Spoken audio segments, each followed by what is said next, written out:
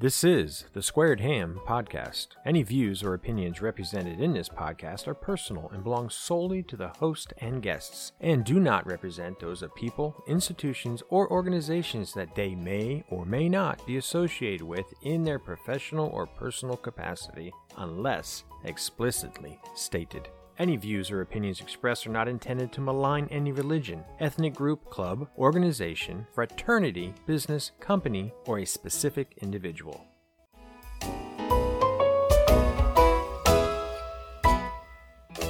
Now, on to the show.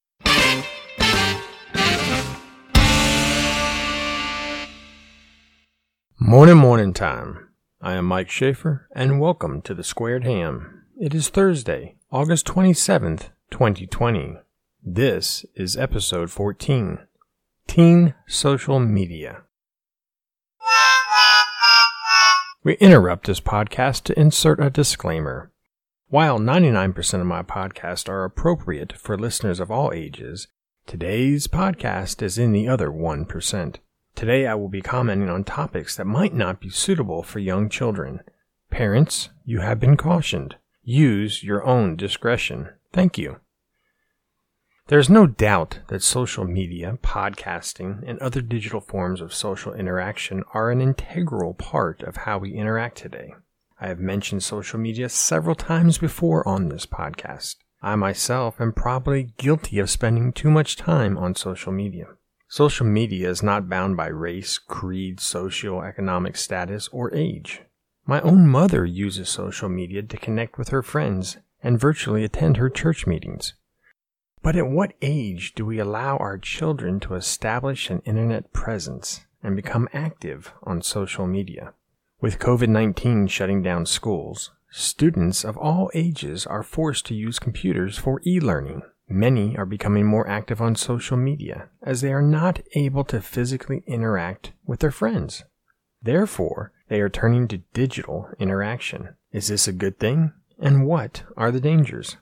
Today, children use social media to have fun, make and maintain friendships, share interests, explore identities, and develop relationships with family.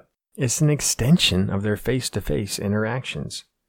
Exploring and experimenting on social media can help your child build knowledge and skills.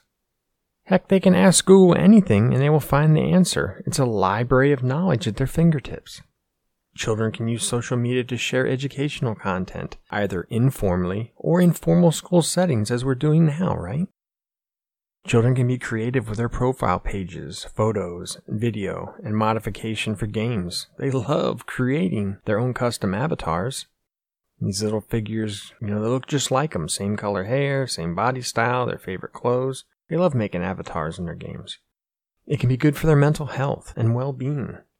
It allows them to connect with extended family and friends. Social media can also pose a risk for children. These risks include being exposed to inappropriate or upsetting content like mean, aggressive, violent, or sexual comments or images. In short, it's bullying. When we grew up, if someone had to deal with bullying in school, it generally ended when they got off the bus and they left school, and they got home. Their home was a sanctuary away from school and the bully. With social media, the children today just can't get away. It's there with them. It's everywhere where they go. It's online. There is no sanctuary anymore for those being bullied.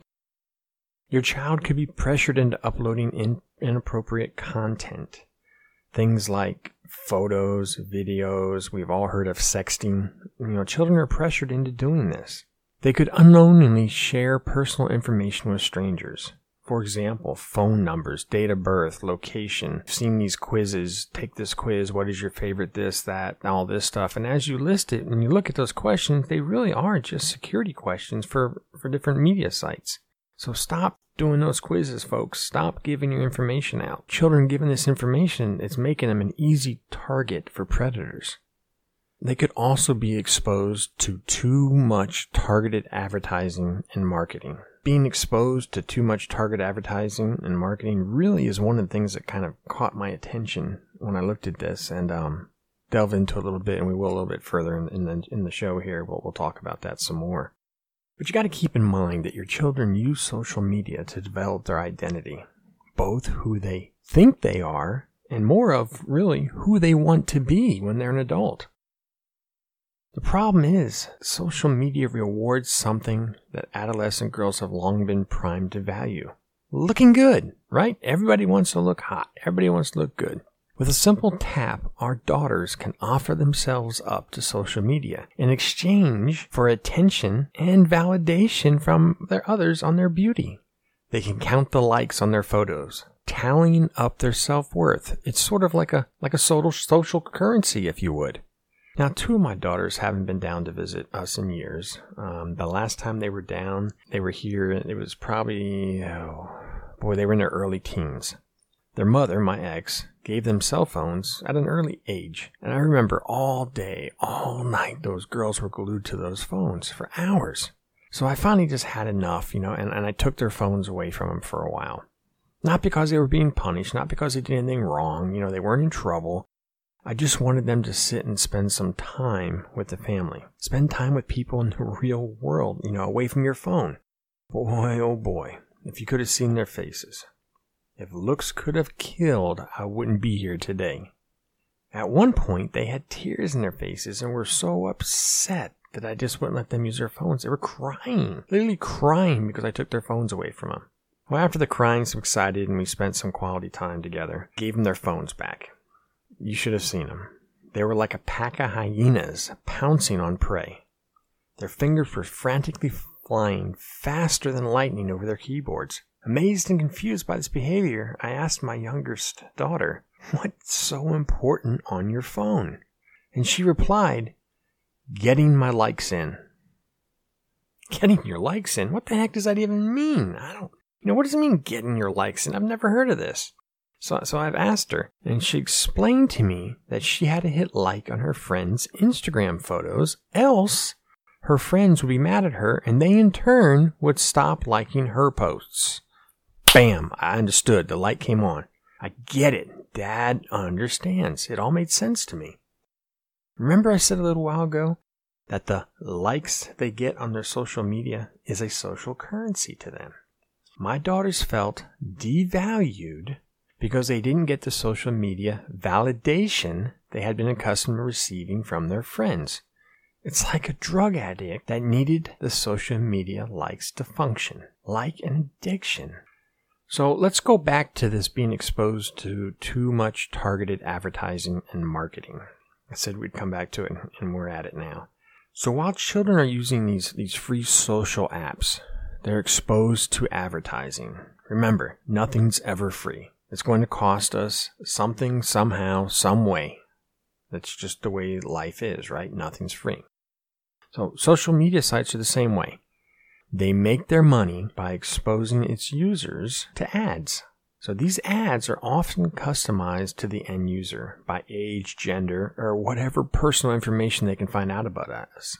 You ever go to Facebook or one of those social media sites and you're like, boy, they got this stuff I was just looking at on this other site. Now they're showing it to me here. Well, it's because they're tracking you and they're seeing what you do and click and follow and all that. And that's how they make money, by selling those ads. Have you ever looked at these ads that your children are exposed to while they use social media? Their ads are going to be different than yours. Remember, their experience is being tailored to them. Have you ever looked at those ads on their social media? Many of the ads are over-sexualizing children. According to the American Psychological Association, APA, sexualization occurs when a person's value comes from his or her sexual appeal or behavior to the exclusion of other characteristics. Let's read that again. A person's value comes from his or her sexual appeal or behavior to the exclusion of other characteristics. So these ads are teaching our children that it's more important to be pretty than smart. It's better to be slutty than wholesome. You have to look good to land a man, more especially a good man. It's just ridiculous. Some of these ads portray pre-adolescent girls as heavily made up, sophisticated femme fatales. There's this clothing lines, including thong underwear, marketed for preschoolers and elementary school kids that feature these printed slogans like eye candy or wink wink. Are you kidding me? What is this crap? Preschool? They're dolls, they're toys. There's fashion dolls out there for 6-year-old girls. When you read the box and ages, 6-year-old girls. And they've got sexualized clothing on them. They got fishnet stockings. Why does a 6-year-old girl need to be playing with fishnet stockings? Then there's these beauty pageants for little girls. These girls are just completely made up with heavy mascara. High heels. I'm talking hooker heels, not little heels. Hooker heels. And bathing suits. Now, I'm not bashing beauty pageants for kids, but the bathing suit thing, it's a bit creepy. You gotta admit. And then there's the music, the videos, there's pornography. There's all these things that feature young women dressed to resemble little girls. And so you see these 18, 19, 20-year-old college girls dressing down to be young kids, right?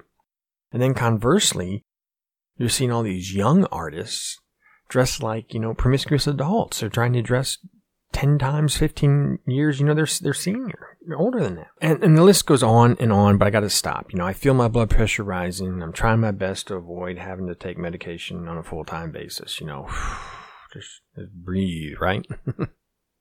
Folks, shouldn't we be worried that girls will learn to view themselves only as sex objects? Or that girls will develop anxieties when they fail to meet these delusional standards of beauty that's being set by the media?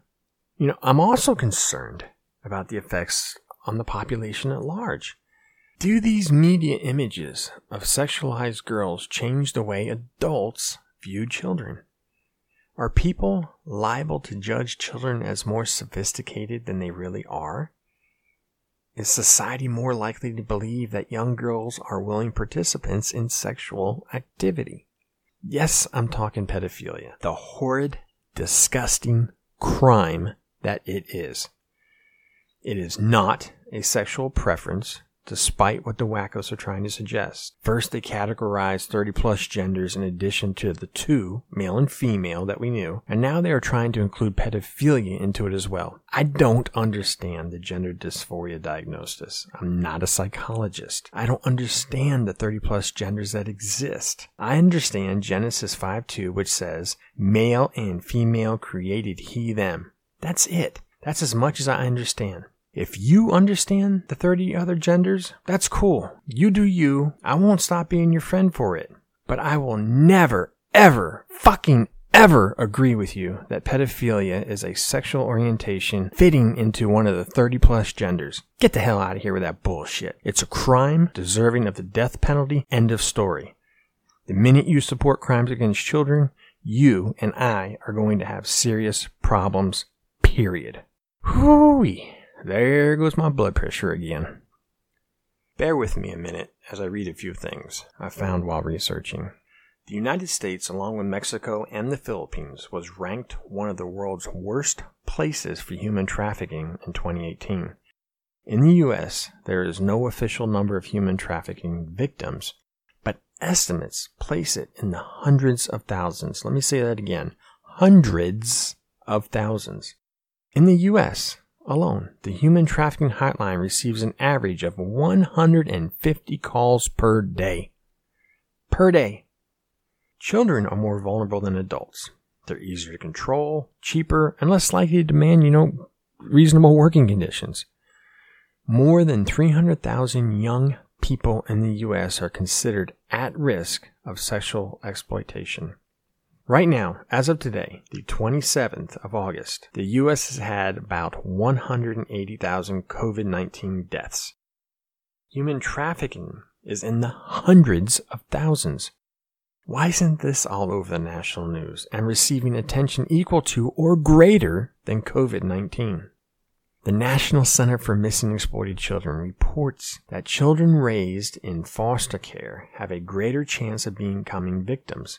In 2013, 60% of the child victims that FBI recovered were from foster care. In 2017, 14% of the children reported missing were likely victims of sex trafficking. 88% of those had been in child welfare.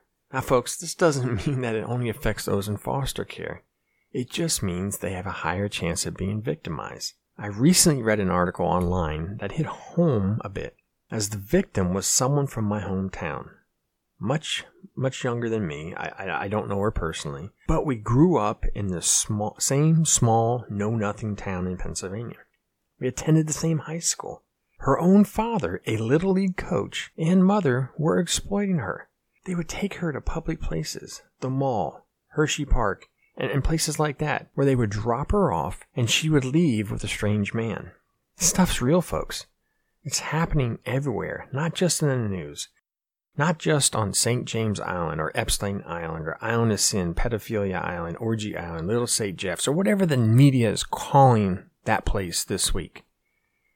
Pedophilia and sexual exploitation of our children is everywhere. It's in the Caribbean, it's in your small know-nothing town, and it's online in the cyber world. Parents, do you monitor your child's social media account? Do you set rules on what they can post? Some parents don't. I've seen young teens post several provocative photos online. I'm not talking the ridiculous duck face photos. I'm talking bikini shots, and lots of them. And not just random beach photos, where you're sitting with the family and kids are in swimsuits. These particular photos I saw appear to mimic that of a modeling shoot. I don't know what's going on in that cranial matter of the adult that is supposed to be protecting and caring for those children. Who, in their right mind, would condone this perverse sexualization of children? It's disgusting and, quite honestly, unbelievable. Who does this? One of the Masonic activities that I hold dear to my heart is the CHIP program. CHIP is not implants. It's not that what, it's an acronym, and it stands for Child Identification Program. Now, I've mentioned this program before on a previous podcast, but those of you who have forgotten or didn't listen to that episode, CHIP is a free program put on by many Masonic organizations. Men volunteer their time to go to schools, social gatherings, festivals, carnivals, etc. Wherever there's a place of public gathering, a lot of times they'll go to this location with computers, fingerprint equipment, DNA swabs for the parents. And how it works is the parents come, it's free. They sit down in a chair with their child and they fill out a questionnaire, age of child, height of child, the weight, that's all done. We have that to get the height and weight of them. But we fill out some personal information on the child, plug it into the computer. We take photos, right, front, left, back, etc. We get voice profile of the child. We get fingerprints. And we put all this stuff on a CD. We burn the CD, give the CD to the parents. We also print this information out on a form that they can file. And additionally, on that form, it has some wallet-sized information cards, I guess you could call them, that the parents can carry as well. The DNA swabs, the parents can then go home and swab the child's mouth and put it away in the drawer, and it's away. When the parents and children get up, we hit a button for the next person, and it deletes all that information. The Masons don't keep any of this information. It's only for the parents. And we give it to them, hoping they never need it. But if they do, and their child goes missing and the officer shows up at the door, all they got to do is hand that paper or hand that CD to the officer. The officer can stick it in his computer, upload it. He's got a current picture, fingerprints, voice profile, and DNA. So it's a good thing for these children. And that's one of the things I do to try to maybe be a small part. Hope it never had to do it, right? Never had to be used. All children were safe. But by the same token, if the parents need it, they have it. So what can you do to help? As parents, please be involved in your child's social media presence. Talk with them about the benefits of social media when used properly, but then hammer home the dangers of it as well. We all love our children. We want what's best for them. It's our job to keep them safe. If you or someone you know is a victim of human trafficking, call the National Human Trafficking Hotline at 1-888-373-7888. That number, 888-373-7888. That's the show for today. I'd love to hear from you and hear what your thoughts and comments are on today's show. Or if there's a topic that I have not covered and you would like me to, please let me know. Comments can be emailed to thesquaredham@gmail.com. Again, that's thesquaredham@gmail.com. Thank you for listening, and until next time, remember, you can spend your time searching for light, or you can become the light.